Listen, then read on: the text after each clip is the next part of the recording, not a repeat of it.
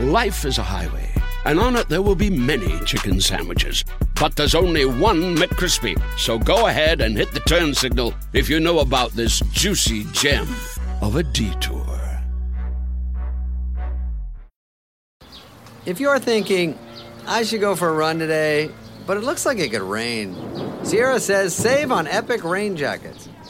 If you're also thinking, but I can't go out in these beat-up old running shoes, Sierra says save on top brand running shoes.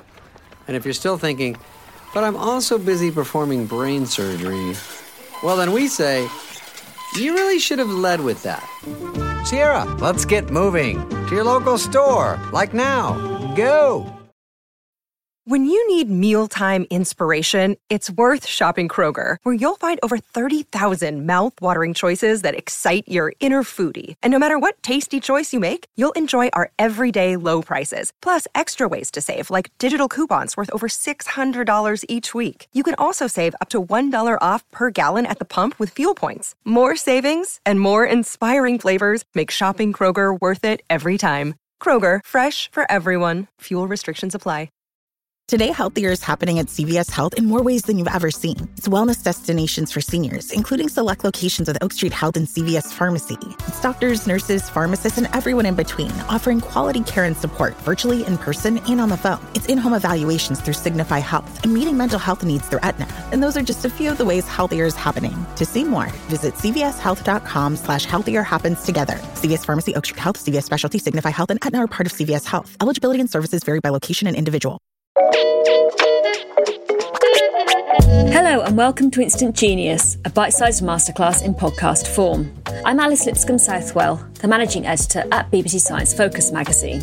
Now, last week, Storm Otto hit the UK. And while it was devastating, it was unusual because it was the first named storm that we'd had this autumn and winter. Usually, we would have expected the UK to have been hit by about 3 named winter storms by February. So we spoke to Alex Deakin, a meteorologist and weather forecaster at the Met Office, to find out more about storms and to figure out what caused the calmer conditions this winter. So perhaps the easiest question to start, what exactly is a storm?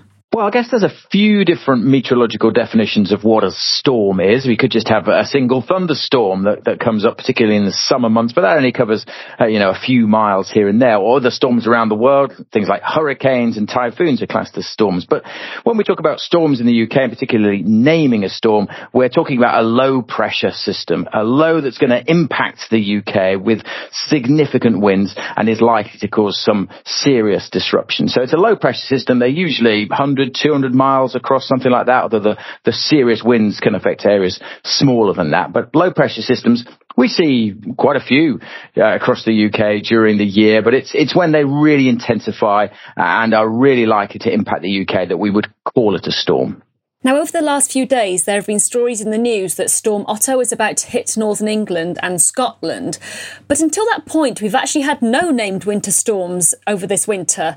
Now, is that quite unusual? And is this the calm before the storm, to pardon the pun?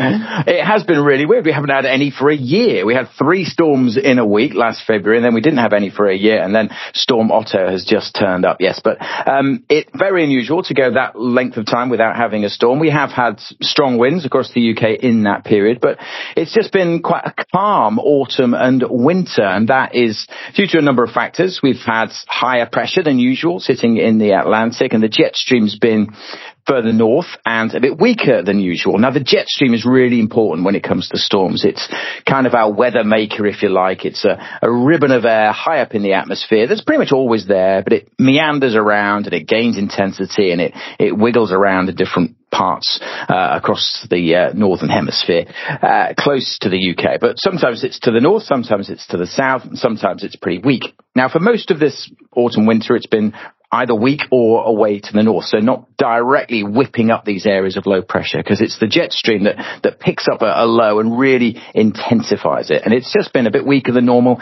And part of that is to do with its general changing pattern. It's never consistent.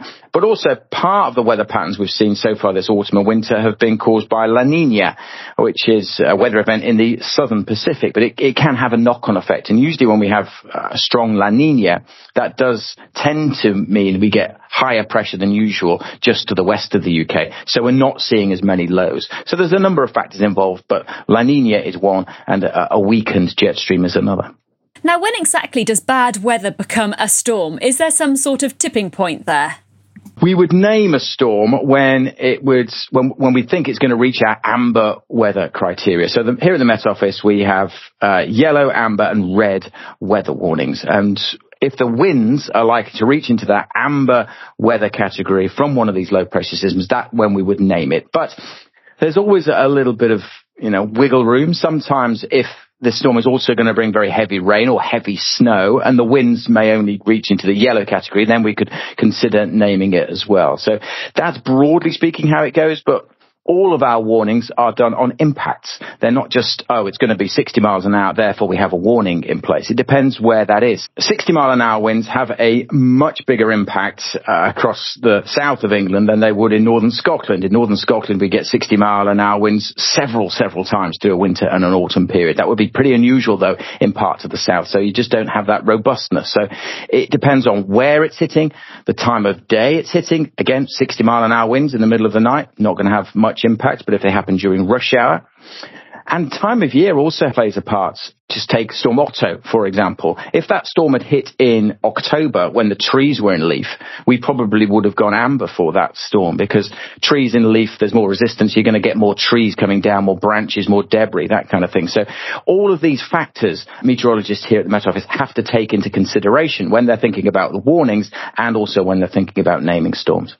You touched on it a bit there, that the time of year can have an impact. Now, how do winter storms and summer storms differ? We tend to get our liveliest weather, our stormiest weather, if you like, in the autumn and the winter months, because that's when the jet stream is at its most active. The jet stream is driven by the contrast in temperature between the poles and the equator. And that is greatest in autumn and winter because the poles are cooling down rapidly and the equator, the temperatures there don't change very much.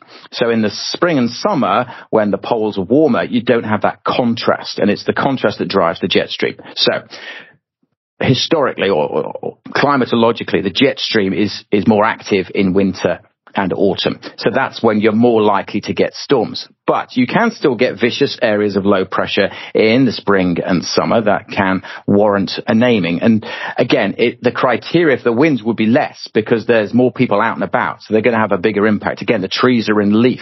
So there's more people doing things at the beaches, so a stronger wind is more likely to cause impacts and blow people out to sea and create those kind of problems. So again, you have to take that into consideration as well. So the storms in spring and summer wouldn't be as intense in terms of windfall on average, but they could cause as many problems because more people are out and about, etc. Life is a highway, and on it there will be many chicken sandwiches. But there's only one McCrispy. So go ahead and hit the turn signal if you know about this juicy gem of a detour. Hey, it's Ryan Reynolds, and I'm here with Keith, co-star of my upcoming film, If, only in theaters May 17th. Do you want to tell people the big news? All right, I'll do it. Sign up now and you'll get unlimited for $15 a month and 6 months of Paramount Plus Essential Plan on us. MintMobile.com/switch. Upfront payment of $45 equivalent to $15 per month. Unlimited over 40 gigabytes per month. Face lower speeds. Videos at 480p. Active Mint customers by 531.24 get 6 months of Paramount Plus Essential Plan. Auto renews after 6 months. Offer ends May 31st, 2024. Separate Paramount Plus registration required. Terms and conditions apply if rated PG. Look, Bumble knows you're exhausted by dating. All the must not take yourself too seriously and 6'1" since that matters. And what do I even say other than, hey? Well, that's why they're introducing an all-new Bumble, with exciting features to make compatibility easier, starting the chat better, and dating safer. They've changed, so you don't have to. Download the new Bumble now. So why doesn't the UK experience storms as badly as some other regions of the world? I guess it depends. It's all relative, isn't it? I mean, it's like, I remember whenever it snows in the UK, people say, oh, you can't cope with the snow, but they get loads of it in Scandinavia, but they're used to it, right? But I remember seeing a centimetre of snow in Mexico a few years ago, and it caused absolute chaos there because they never get any snow. So it's all relative. Yes, the winds from our storms are not as powerful as they are from hurricanes.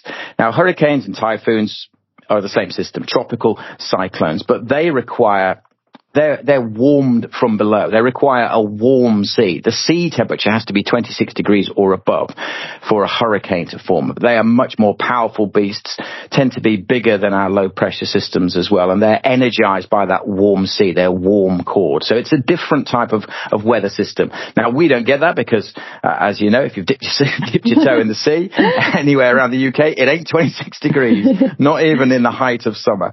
So we don't have those kind of sea surface temperatures, so we don't get hurricanes in the UK. But we can get remnants of hurricanes that get whipped up by the jet stream, so they're no longer a hurricane because they're not being powered by the sea, but they're still powerful storms, and they get re-energized by the jet stream and head our way. And if we do get those, then the naming convention will continue. So if the Hurricane Center in the United States has named that particular storm because it was a hurricane, even though it's not a hurricane coming to hit the UK, technically we would still keep that name of that storm, called an ex-hurricane coming to the UK. And why do we name storms? We name storms simply to raise awareness, and we know it works. It's all about letting people know. The whole point of the Met Office is to keep people safe. Since it was established in 1854, that was the whole reason behind the Met Office, to keep people safe.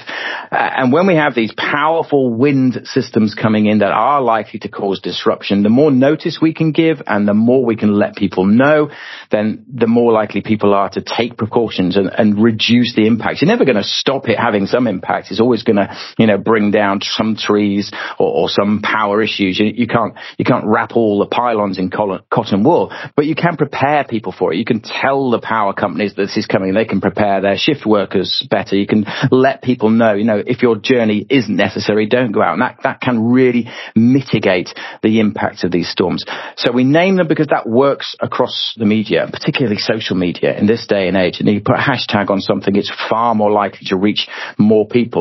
We just put a normal tweet out. I don't know what the algorithm does, but it reaches only a tiny percentage of those people. But if you attach a hashtag to that, then that is going to trend, and that is going to flow, and that is going to have far more reach.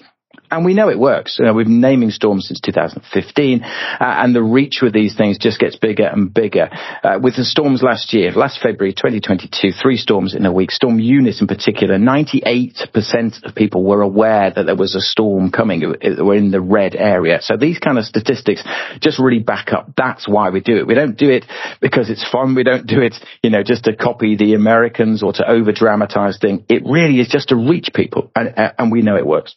So who gets to pick the name? That's a good question. I get asked that question quite a lot. We often put out a call for names, so anyone can suggest a name.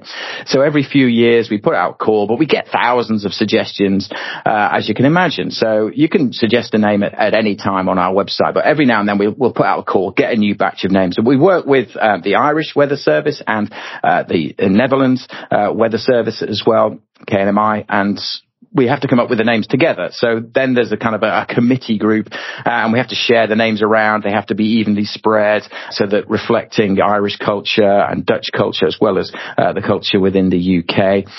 We tend to go boy, girl, because that's what happens in the United States. And obviously we go through the alphabet also. And we miss out certain letters, again, to mimic what happens with the United States and the hurricane. So there's a big committee. It's quite technical. All the names have to be pronounceable. People have to kind of understand them. People have to go through them, and it can take a bit of a time. But we also sometimes, in recent years, we've made it a bit more fun. So we've run polls on Twitter. We actually had a knockout competition for B this year.